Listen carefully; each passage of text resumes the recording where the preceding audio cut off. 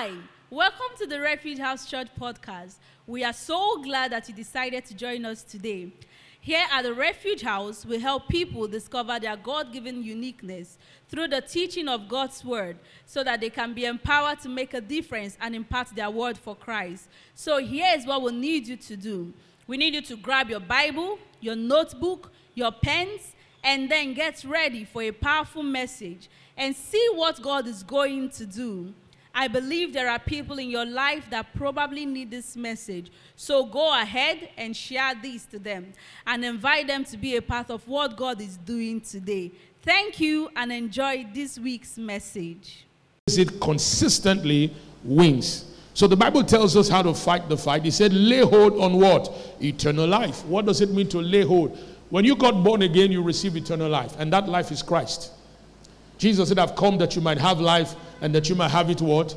In abundance. So you got born again, you received the life of God. 1 John 5:12 says, I write this unto you that you may know that you have eternal life. Say with me, say, I am a possessor of the life of God. Say, I am a possessor of the life of God.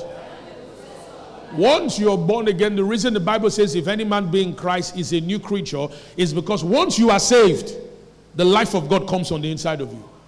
You are not your former self anymore. The old you died and a new you was born in Christ. Say a new me was born in Christ. Say a new me was born in Christ. Come on, say that. Say a new me was born in Christ. Say I am a new man because I possess the life of God. Amen. So say I have eternal life. So once you're born again, what do you have? Say I have eternal life. You are not going to have it. Bible says in 1 John 5:12, I write unto you so you may know that you have what? Eternal life. Praise God. So I have it. But Paul is saying in 1 Timothy 6:12, lay hold on eternal life. That's a different matter altogether. To be born again is to possess eternal life. But to fight the good fight of faith, you have to engage eternal life.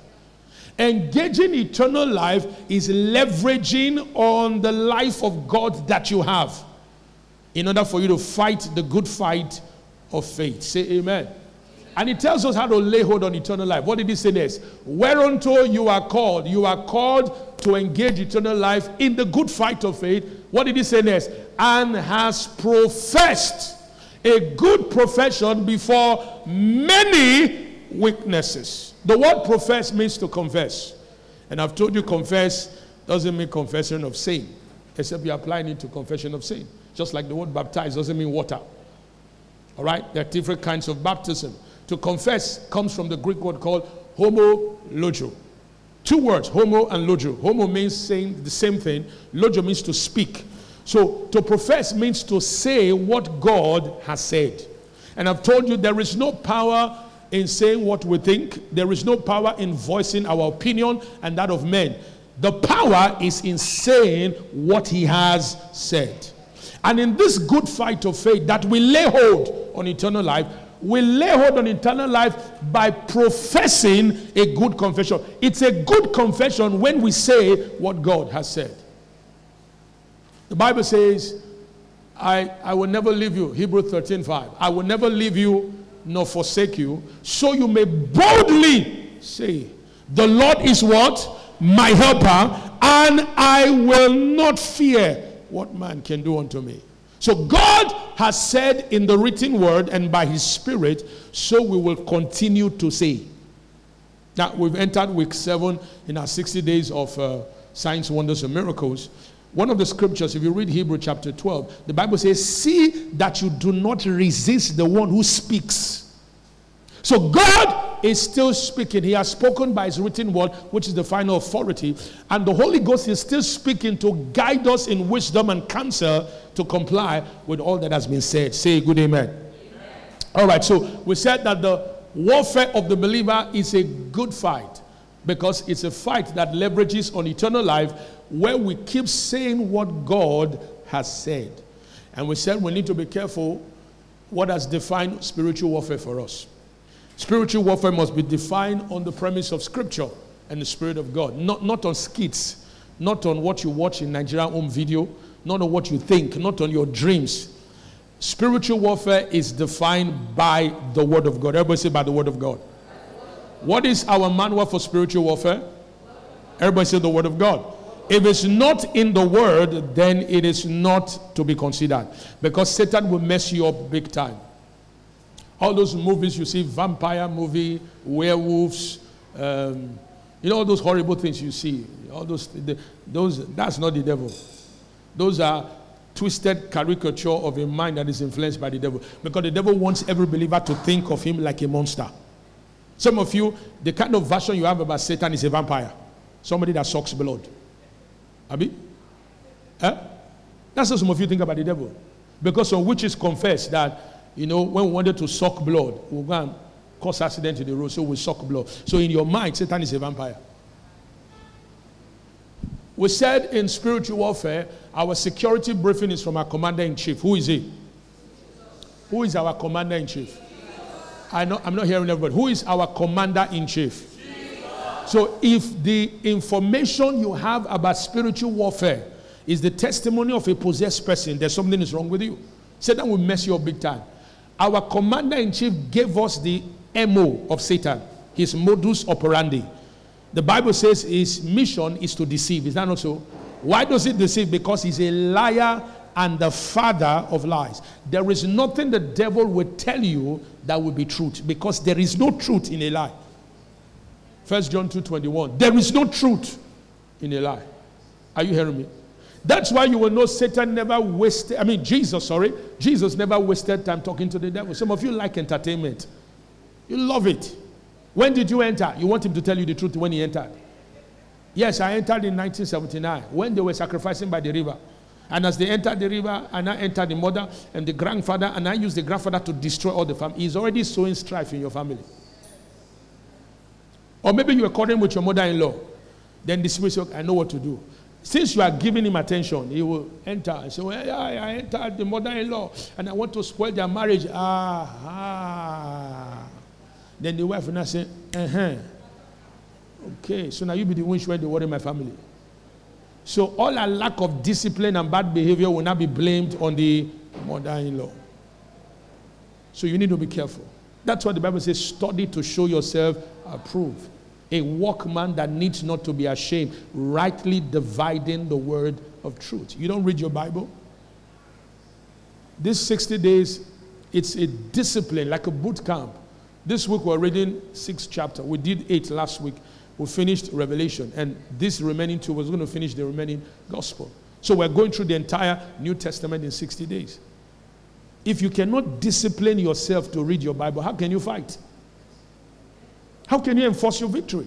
You waste all your energy on social media and you're wondering why you're complaining the way you're complaining.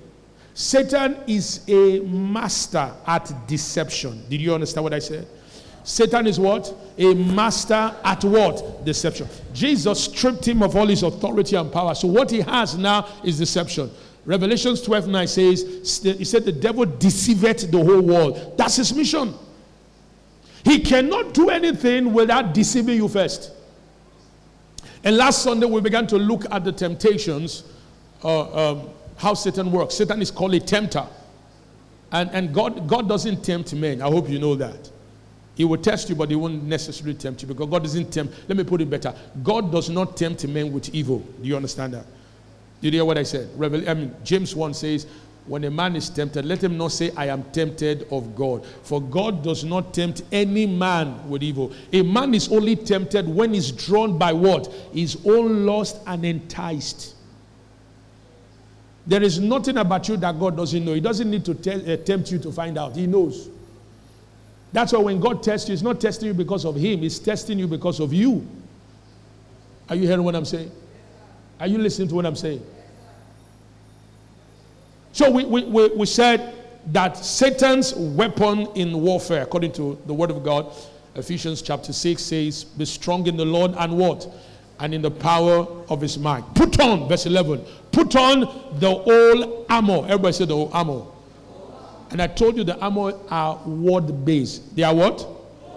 How do you put on the armor? What you say. It's called the armor of light. The entrance of the word giveth light and understanding to the simple. What you say is your armor. That's why when you don't say anything, you leave yourself naked. Because something else is. And if you don't take dominion because you have the advantage that is not engaged is not advantage. I hope you know that. How many of you know that? If you have an advantage and you don't use the advantage, it is not an advantage anymore. It becomes a disadvantage. So we said the armor is word-based. These are scriptures, revelations of the word of God, inspired prophetic confession. Paul told Timothy in 1 Timothy 1:18. He said concerning the prophecies. What are prophecies? They are words inspired by the Spirit. He said, by them thou mightest war a good warfare. Because it's a good fight of faith. So if you are not saying anything, brothers and sisters, you are not laying hold on eternal life, and you are not leveraging on your advantage. You're just watching the devil play the game. So we said Satan's weapon in this warfare is called wiles. Put on the whole armor that you may be able to stand against what? The wiles of the devil. That's what you're dealing with. And I like the reference in Ephesians 6:11, stand. The word stand suggests you have an advantage. And it shows that you've been given a foundation of victory. Galatians 6 says, stand fast, I think 5:1. Stand fast in the liberty wherewith Christ has made you free. And be not entangled with the yoke of bondage anymore. So we have a stand, and that stand is the liberty of Christ. Say amen. And the Bible says if we don't stand with it, we will not be able to go against the wiles of the devil. What is a wile? I've explained that. They are deceptive lies of the devil. And we investigated the first temptation where Satan engaged this wile in the book of Genesis. And we made a statement in that temptation that all temptation begins because of the word, what God has said. Is that not true? Satan will attempt to pervert or distract or mislead you from the truth. So if your understanding of what God says is not airtight, if it's religiously biased, you don't stand a chance. You will fall for Satan's deception. Because Satan's warfare is a mind game. Are you listening to what I'm saying? The primary level, have you ever played a game before? My son likes to keep playing game. Have you ever played a game before? A game, it has a realm. It has a realm where they play, a place where they play. This warfare, where we fight it, first of all, is the mind. We fight it in the arena of our thoughts. Whatever it determines how we think will determine how we fare in this warfare. And Satan understands that, but very important. Paul summarized the temptation in the Garden of Eden in 2 Corinthians 11:3. He said, I fear, lest as the serpent beguiled Eve, that you may be corrupted from your mind may be corrupted from the simplicity that is what? In the gospel. So what's going on in your head or in your mind? What's going on? How are you thinking right now? How you think will determine whether you're losing or you are standing in your victory. Because Satan came, and we said that if you are not airtight, if you don't know what God's word says, you're going to be a victim of two things. Either you exaggerate or you omit. Is that not so? What made, if you study the temptation, last Sunday I shared with you some angle that we had not seen about the temptation before. Before Satan could lodge his wiles, he will first test your understanding of scripture.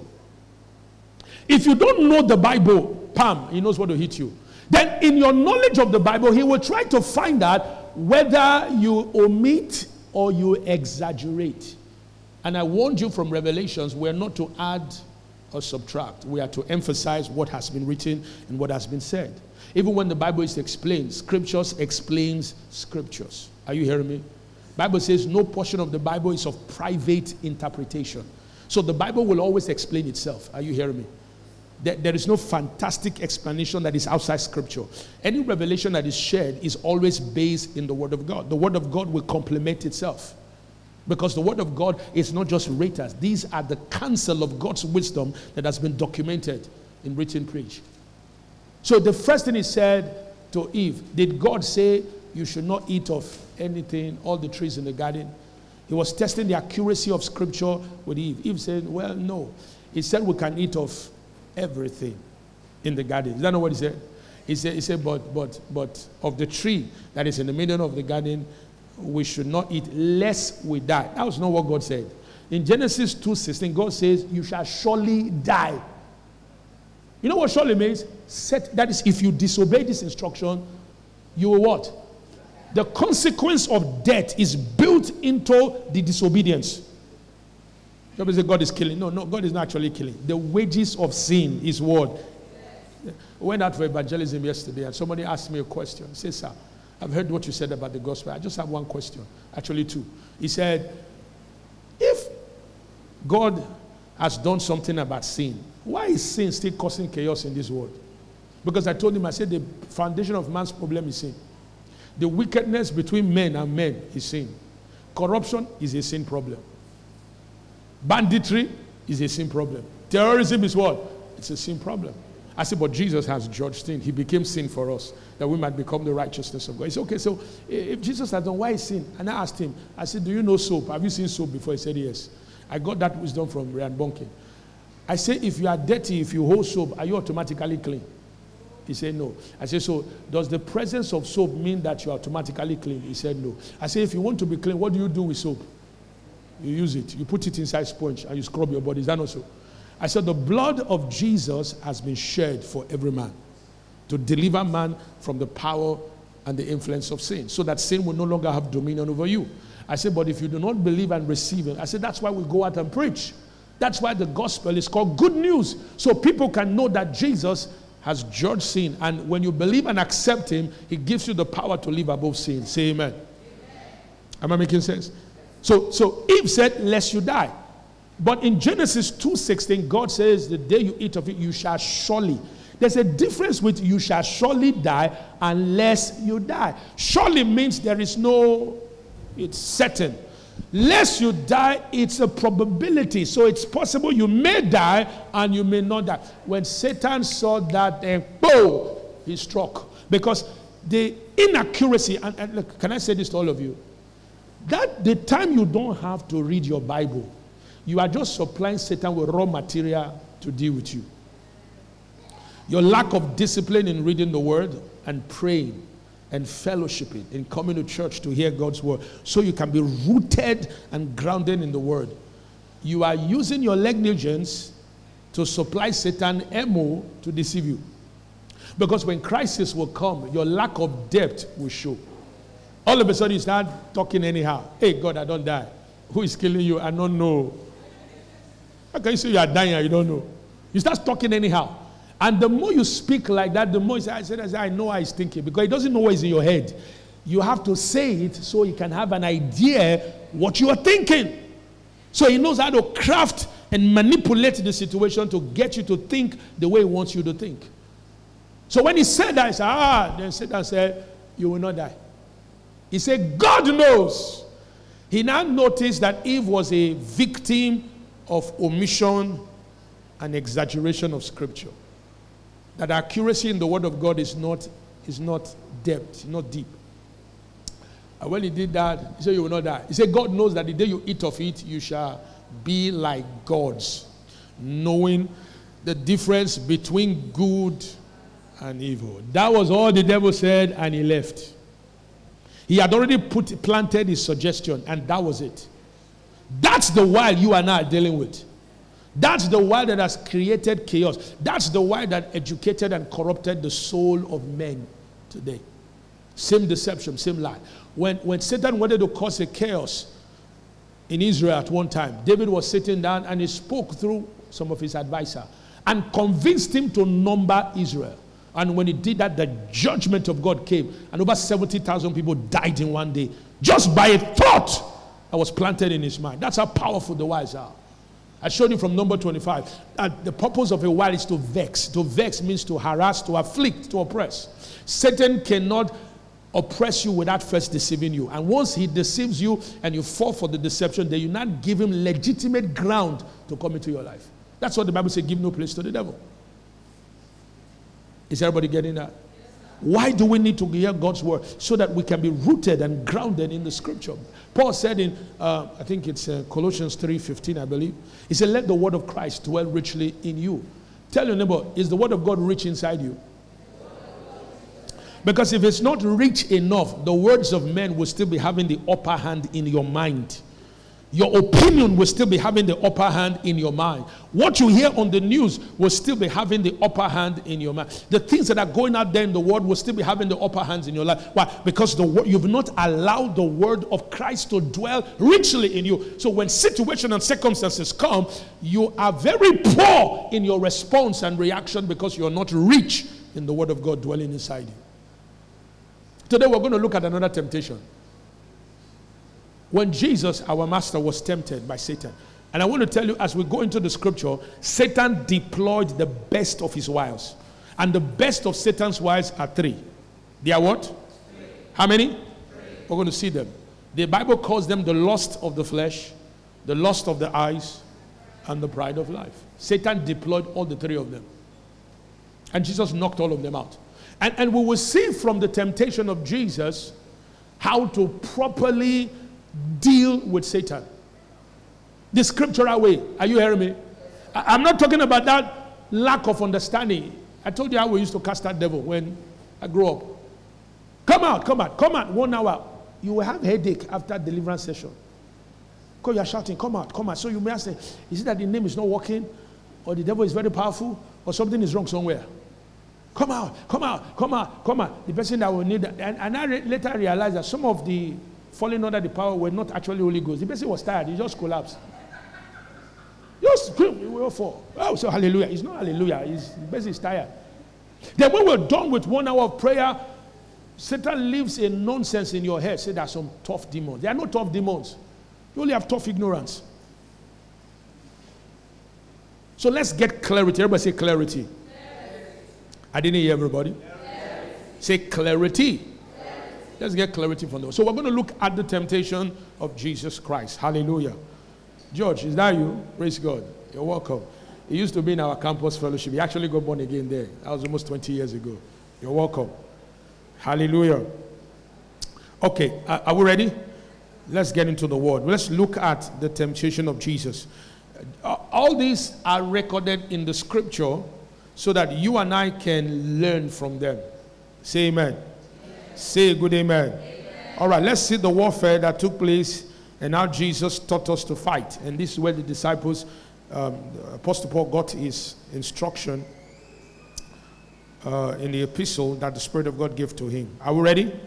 All right, let's look at the temptation of Jesus. I said the devil deployed the best of his while tempting Christ. Remember the purpose of temptation. Temptation itself is not a sin. It's a baiting. It's an opportunity for you to make a choice. If you have truth, you overcome. If you don't have truth, you fall. All right? So, the devil deployed the best of his while tempting Jesus. All the wiles of the devil are based on three lusts. Three lusts. I've told you.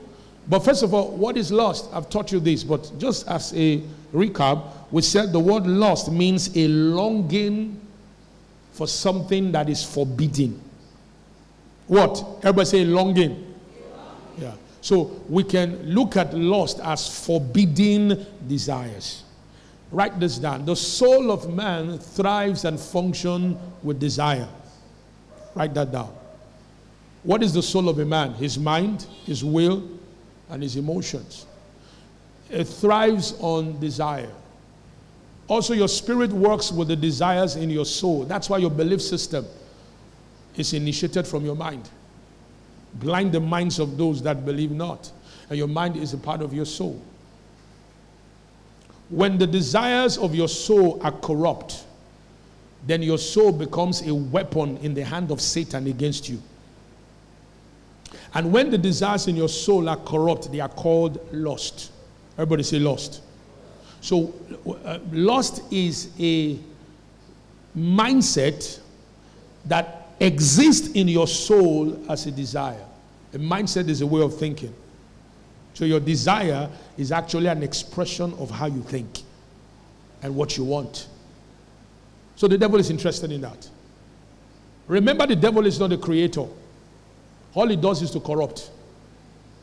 And your desires matters because the kind of desires that operates in your soul will determine whether you cooperate with God or you resist him.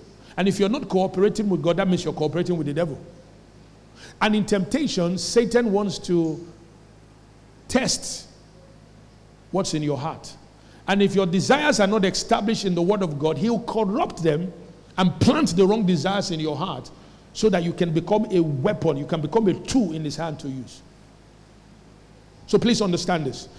All that Satan has, according to Scripture, are three things. So we said lust is forbidden desire. Now, I'm not going to go fast because I need to study, stay on where I am. We said lust is a corruption. Everybody say corruption. Because it's forbidden desires. It's a corruption that was introduced into the soul of man through sin. God originally created man to be blameless, spirit, soul, and body. And the only thing man desired and wanted after man was created was God. He didn't know any other thing. The only thing he knew was what God said. That was why when Adam fell and God said, "Where are you?" He said, "I heard your voice because I was naked and I was afraid and I decided to hide." Then God asked him a question. "Who told you? The last time I left, I didn't tell you you were naked. So who did you speak with? Who planted that thing inside you? Who said you were naked? I didn't make you naked. You were clothed with my glory." But the corruption had been introduced into the soul of man. And man was not answering God based on that corruption. So lust is a corruption that was introduced into the soul when man sinned. Because when man sinned, man died spiritually. And the nature of death is Satan's nature. It has an intelligence, it has a presence, and it works. And it started corrupting the faculty of man. That's why, if you notice, God didn't create man to initially die. Death was foreign. Physical death, was foreign to man. But after man fell, in order for death to have a stronger physical hold on the body, the nature of sin had to teach the body of man and teach man how to die quick. And did that by using lust to corrupt the way he thinks and the way he speaks. And as the knowledge of sin began to increase, what man spoke was growing and becoming more dominated by death itself. That's why the Bible says life and death is in the power of what? The tongue. We started speaking death, thinking death, and speaking death. It has become so normal these days that life expectancy is less than 100 years for some because of the way they talk. Yeah, it's good to eat healthy, it's good to have, but the most important health is your mouth and your mind. Did you hear what I said? Ask your neighbor, are you healthy in your mind? Are you healthy in your words? What you think and what you say is the most your sanitation must begin from there. Did you hear what I said? To tell you the truth, many believers are unhealthy in the way they think and the way they speak. Because the Word of God, when the Bible talks about the renewing of your mind, to renew your mind means to replace those mindsets that has been informed by lust with the revelation of Christ. Say amen. That's why we say renew your mind. Romans 12 verse 2. Be not conformed to this world. What is in the world? It's the lust. But be transformed by the renewing of what? Your mind. So you may prove or test what is the good, acceptable, and the perfect will. As lust is running your mind, you will resist the will of God. You will not want it. He'll fill you with psychology that has no respect and regard for the will of God. He will enthrone your selfishness and make you look at life based on what you want. Say, what of me? What do I want? What do I want? You're always talking about, forgetting that when you got born again, he that died for us, so that we who live will not live unto ourselves, but unto him who died for us. As a post I posted out this morning on my Facebook page, and I said, many of us live from a place of selfishness. We forget that in Christ, we are going to stand before Christ and give an account of our life. How we lived and served him with his grace. You're going to give an account. Every believer born of God. Bible said it in Corinthians. You will stand before Christ. There is the judgment of the sinners, but there is also a judgment for the believer. You will give account of the way you lived. So if you live selfishly, you're going to give account of your life. And so you're supposed to live here with a sense of accountability to Christ, knowing that everything you do and say, you will give account before God. Are you hearing what I'm saying? Did you hear what I said? So living selfishly is resisting the will of God for your life. And when selfishness dominates your life, where what you think and what you feel and what you want is more important than the will of God, then that means lust has built a size. There are area boys inside your soul. Look at your neighbor and say, are you hearing what God is saying? Tap your neighbor and say, are you listening to what God is saying? So lust is a corruption. Your spirit becomes instantly saved, but your mind is in the process of being renewed from all the inherited and acquired lust that your former nature taught you, your nurturing taught you, your culture taught you, your education taught you, your experiences. There are lusts many of us here have acquired from just the experiences we've gone through. There are lots some of us have acquired, forbidden desires, you know what I mean, that we've acquired because of our education. Our education has planted some rebellions in our thinking, life, and the way we live. So it's only the word of God that can sanitize. Lust is a corruption. You can never think clearly and think well. But I need to show you some things. Glory be to God. Are you still with me? All right. So I said lust is a corruption that was introduced into the soul of man through sin. Man was originally created to long only for God and the things of God. When Jesus says, seek ye first the kingdom of God and his righteousness. For some people, how can I seek God when I have school fees to pay? When I have rent to pay? When I'm owing somebody? When I'm looking for a house? You see the problem? Jesus said, why take ye thought for your life, what you will eat, what you will wear, and for your body, what you will put on? Is life not more important than these things? But what did he say? Seek ye first the kingdom of God and his righteousness. What will happen? Every other thing shall be added. So, lust tells you, no. Seek God, but also seek other things. That's why some of us don't serve God the way we want to serve Him. Because our interests are multiplied. Jesus told Martha, he said, Martha, Martha, you are troubled about many things. But only one is important. And one thing is Him. When you come to church, you're seeking Him. When you hear the word, you're seeking Him. When you pray, you are seeking Him. When you meditate on the word, you are seeking. When you do the word, you're seeking Him. When it becomes a priority in your life, every other good thing that has been built to follow you will find you. But lust will not want you to accept that without a fight. It will convince you that you have the responsibility to take care of yourself, and it will use situation and circumstances around you to amplify other necessities of life.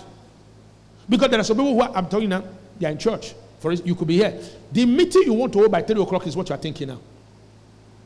And you will say it, this person never know me. Kai, yeah. When I see him today, I will give him a piece of my mind. It is not a joke. Father God, I give you praise. I give you praise. I give you praise. Meanwhile, you are fighting inside your mind. Oh, Joyce. Oh, Jesus, Joyce. Hey, yeah. I will deal with Joyce today inside church. Oh. I will show Joyce. Joyce don't know me. Joyce has been thinking I'm a fool. Make no worry. We'll go see. Then I'm preaching, you'll be shaking your head. Me, I'll be thinking it's the word you're hearing. Oh. Meanwhile, it is that fight you want to go and fight after service that your mind is thinking about. That's what lust has done to us. It has diluted our spiritual effectiveness, where we're exalting the interests of men above the interests of God. That's what lust does. And Satan came gone blazing with all of them. Now, hear this. That man originally was created to long only for God and the things of God. But when Adam sinned, the soul of man fell because of lust. Now, turn your Bible to 1 John 2, verse 15 and 16. But we need to understand what Satan deployed against Jesus. And you should know that that's what he's deploying against you and I today. Because that's all there is. I like the security briefing of Jesus because it tells you what is and what is not. Is that not true? If you try to fight spiritual warfare outside Scripture, you're going to run the risk of misrepresentation, mischaracterization, and mixtures. I told you that. That's what happens. Because you're trying to understand a word that only God can tell you. Hello? Yeah. Just drop all those skits and movies that you have watched. That's not warfare. It's more sinister than that. Are you hearing me? It's not about Dracula, vampire, something sucking your blood. It's more sinister than that. Satan wants to give you a mindset of a monster so he can plant fear inside your heart. So be careful. 1 John 2:15 and 16. Are you ready for this? Are you learning something this morning? All right, what did he say? Love not the world. Tell your neighbor, say, are you in love with the word? You will answer that, don't worry. You will know whether you are or not shortly. Love, but the Bible says, I didn't build you to love the word. I only built you to love God, not love the word. Love not the word. Then ask your neighbor, are you in love with the things of the word? Yeah, you're a creature of love, but you need to be careful. What are you loving? Loving the word, bad move. Loving the things of the word, bad move. He says, if any man love the word, and by default the things of the word, what did he say? The love of the Father is not in him. Now, let me explain what I mean by that. You may be born again. The word not there means it's the love of God is not actively engaged in the proper direction. That's what it means. So to God, when you love the word, the love of the Father is not. That means you don't love the Father. So what is not in you is the love. It's not that you don't possess the nature of love, but that the love of the Father is not in you. Because people who love the word and the things of the word cannot love God. Did you hear what I said? You can't mix the two together. You are either loving God or you're loving the word and the things of the word. God says if you do that, then he tells us, and I like the Bible, it explains itself. Go to verse 16. We'll read 16 and 17. He says,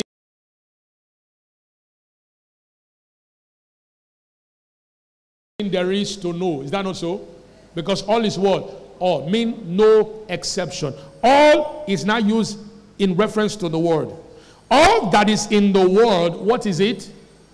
Lust of the flesh. What is the second one? The lust of the eyes and the pride of life. It's not of the Father, but is of the word. So the presence of the lust of the flesh, the eyes, and the pride of life means you don't love God. You love the word and the things of the word. Now, verse 17. Want to go. And the word passeth away, and the lust thereof. But he that doeth the will of God abides forever. Now, hear this and hear me. To love the word is proof of the corruption that is working in the soul of man. Because you were not built to love the word. God didn't design you that way. When God created Adam, he didn't say love Eden. What did he say? Dress and keep. That was assignment based. Assignment means this is what I want you to do. Dress and what? Keep the garden. Did he say love the garden? Love the fruit. Love everything. Love the animal. Love, they are animal lovers. Love animals. Somebody say, meet my two sons. So he was waiting for people to come. Two dogs ran out. Say, this is Tommy, this is one thing. Love. And this corruption, it is proof that corruption is at work in the soul of man. What are you in love with? All right? So, to love the word is proof of corruption in the soul. It is lust that makes one loves the word and the things that are in the word. It's lust. Everybody say lust. What is lust? Forbidden desires. Lust comes from, according to scripture, it comes from three, or is generated or activated. Remember I told you, lust is forbidden desires. That means it takes your desires and twists them or corrupt them. So lust is desires twisted in the wrong direction. That's what lust is. Lust is what? Desires twisted in the wrong direction. Wrong focus, wrong emphasis. You are longing for wrong things. Imagine what is giving people high blood pressure.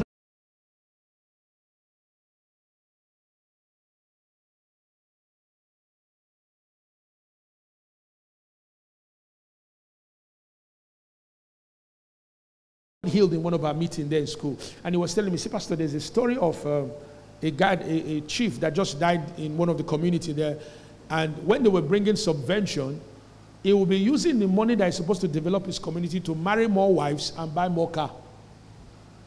Somewhere along the line, his junior brother became insane and walks on the street. So when he died, because some of these people that are corrupt, they forget that they will not live forever. When they were digging the grave, this insane brother walked into where they were and demanded because he was laid on state there, and when they wanted to see the brother, the grave of the brother, so they wanted to stop him, but they said leave him. So he came, looked at dead body for a while, then walked to where they were digging the grave, and he stared at them and he began to shout, "What is wrong with you guys? This grave is not big enough. It will not contain his car. It will not contain this. It will not contain this." People, they wanted that. They not started laughing. When he finished, he entered the road and continued with his insanity. Paul said, we came to this world with nothing, and we're going to live with what? Nothing. That thing you are, that is not making you serve God, that you are using as an excuse to not love God and his kingdom, that takes your attention and you will pass away and leave it. It will not stay with you forever.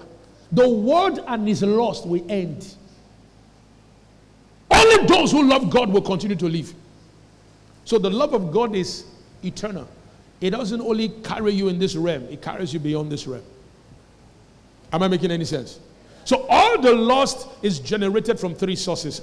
The Bible says flesh, eyes, and what? Pride of life. Let me give you quickly what we mean by pride of life. Pride of life means material possession and achievement. That's what pride of life is. And I'm going to show you from the Bible.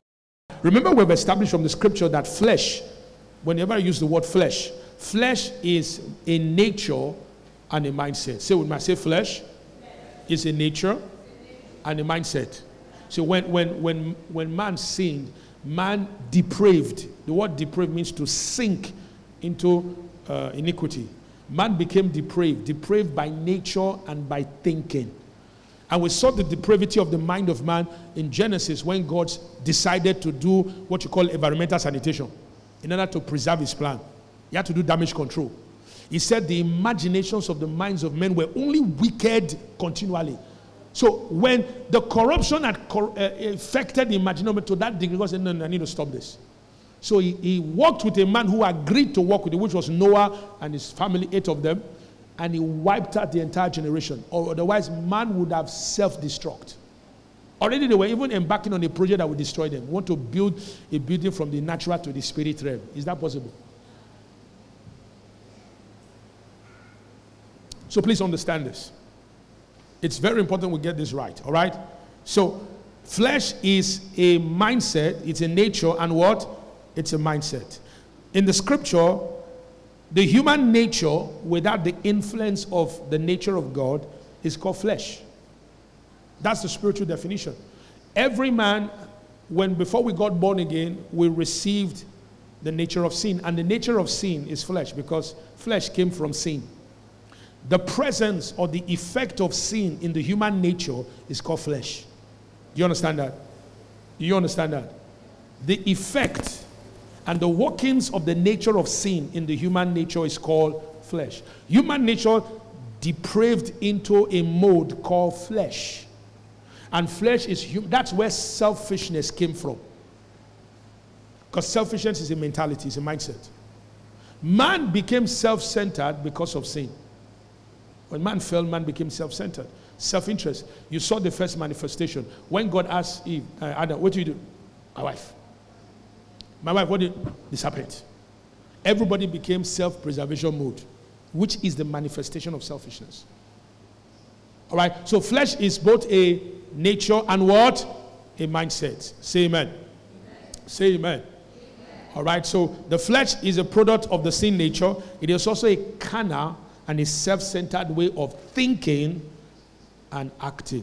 So when the Bible says you are in the flesh, walk not in the flesh, that means don't walk in a carnal way of thinking and acting. Is that clear?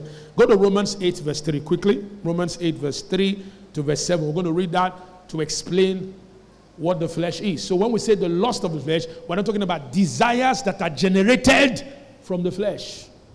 That's what the Bible means. The lust of the flesh means forbidden desires that are generated from where? The flesh.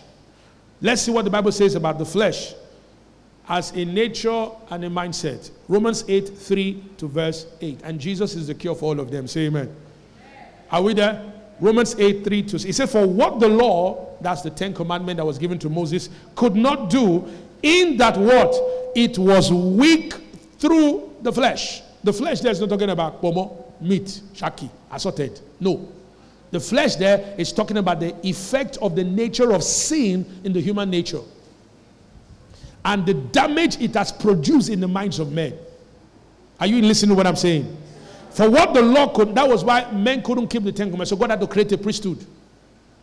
He says, God sending his own son in what? In the likeness of sinful flesh, and for sin, condemned sin in the flesh. Jesus had to become flesh and blood so he can partake of the sin nature and destroy it. Somebody say, glory be to God. Verse 4, that the righteousness, glory be to God. See, the law was righteous. The law was spotless. The law was faultless. But the vessel the law were walking through were not righteous and they were not spotless. Are you hearing what I'm saying? So instead of producing life, the law produced death. Okay? Now, he said that the righteousness of the law might be fulfilled in us, who work not after the flesh, but after what? The Spirit. Are you looking at your Bible? Are you looking at your Bible? Verse 5. For they that are after. This after is talking about a mindset. Because when you are born again, you are no longer in the flesh. Your nature has changed to that of Christ.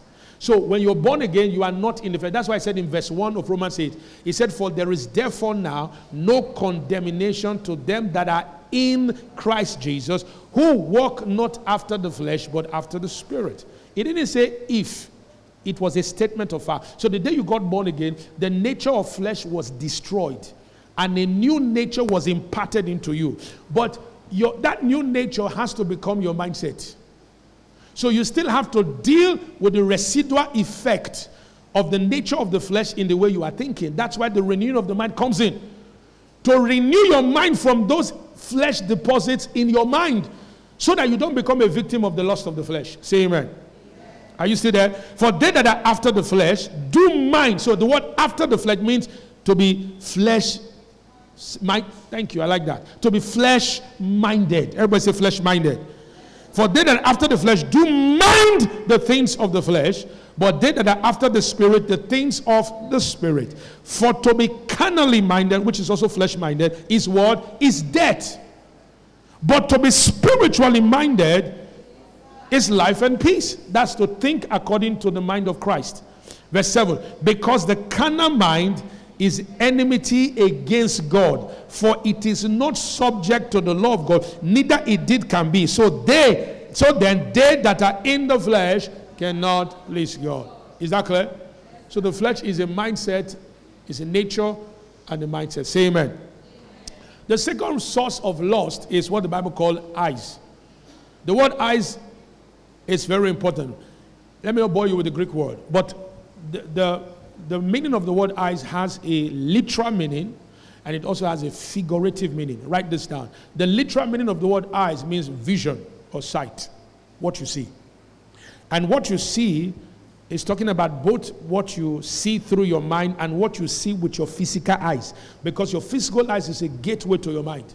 It's one of the gateways to your mind. Some of the loss you and I have is because of what you will see. Some of you have what I call big eyes. What did I say? Big eyes. You want to marry like Messi, Chiu.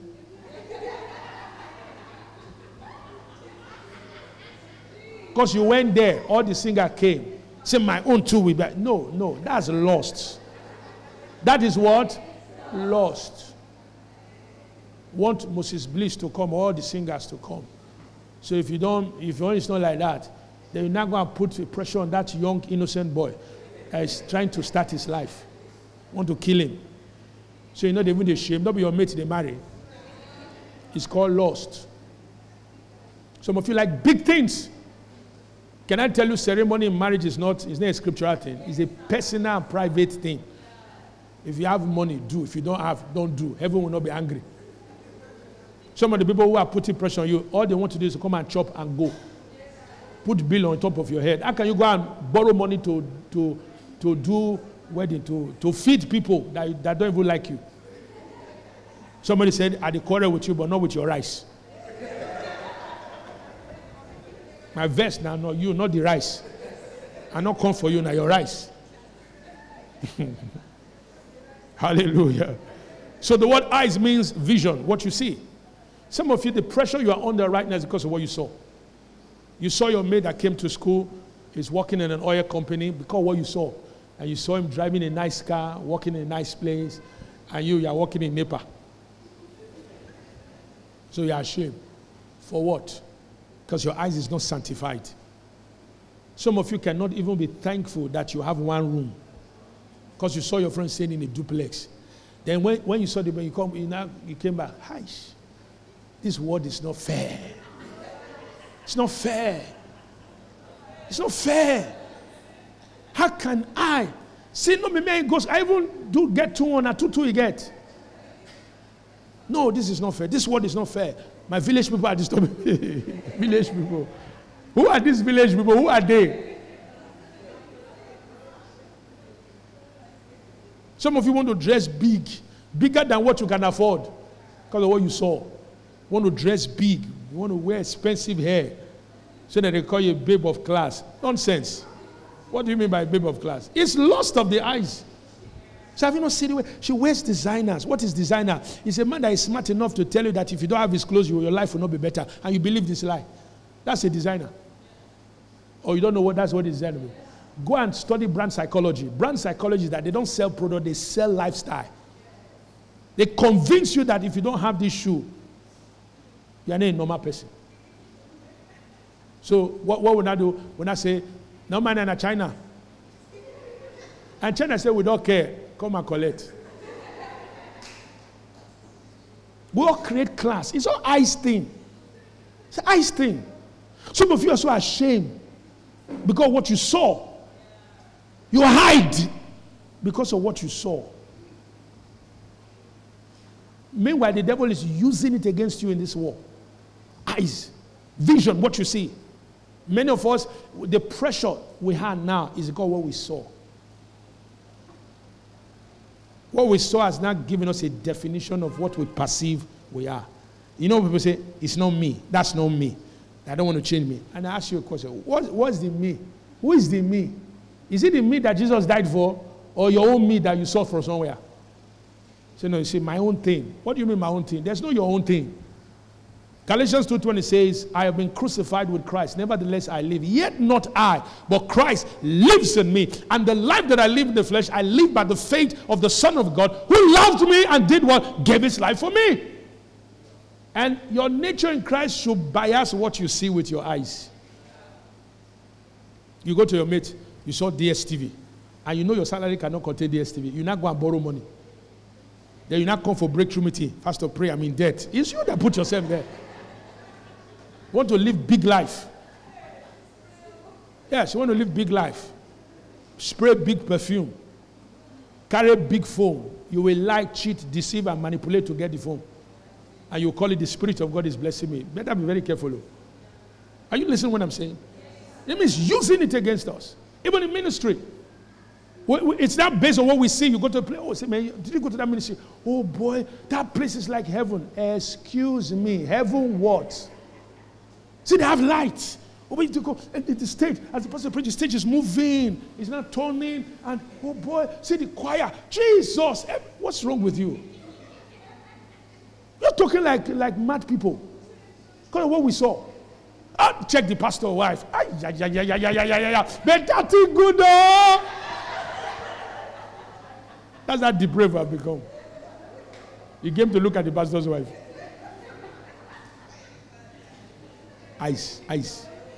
Now, some of you, some guys are praying that God should deliver you from your lust. Because the kind of level you have given to yourself is even God who made you didn't give you that one. The level you have put yourself, nobody can reach you. No man can marry you. Nobody can touch your realm. I don't take nonsense. There's a word that I want to go, but I don't speak words like that. I don't take nonsense. No problem. Live your life. Nonsense-free life. Live it. No, I just, this is fake. I blame you. I don't blame you. That's why you're talking like that. You have mouth to say which is fake. There's a friend of mine, Efemo. You remember Efemo? Yes. When he got married, his wedding ring was 5,000. He told me in confidence. Tell you, I say, I don't get money. You know where this Hausa say, all those they are fake, just collect too. put it in one container. Say, I will told you, no, I say no problem. Say, what you will get. But some of you, me, go.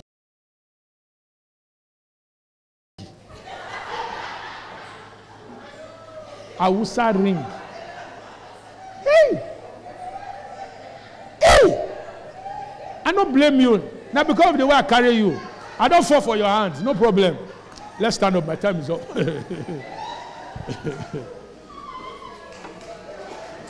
Hallelujah. We'll continue in the second service. Father, we thank you. Come on, lift your hands and bless him. We give you praise. We thank you for the word.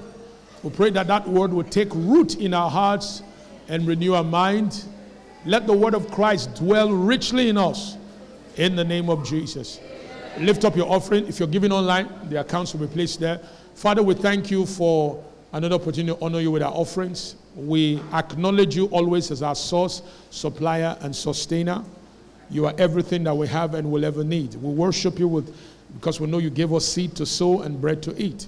We'll continue to receive faith to abound unto every good works. In Jesus' mighty name we pray. All right, quickly take your seat while they take the offering. Is it ready? Can we just go through some of the posts in the week and let's just read them?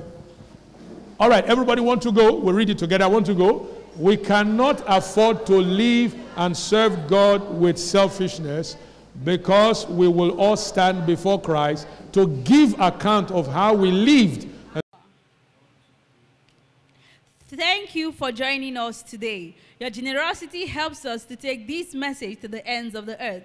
You can give on our website at www.therefugehc.org. Remember to subscribe to hear more messages like these.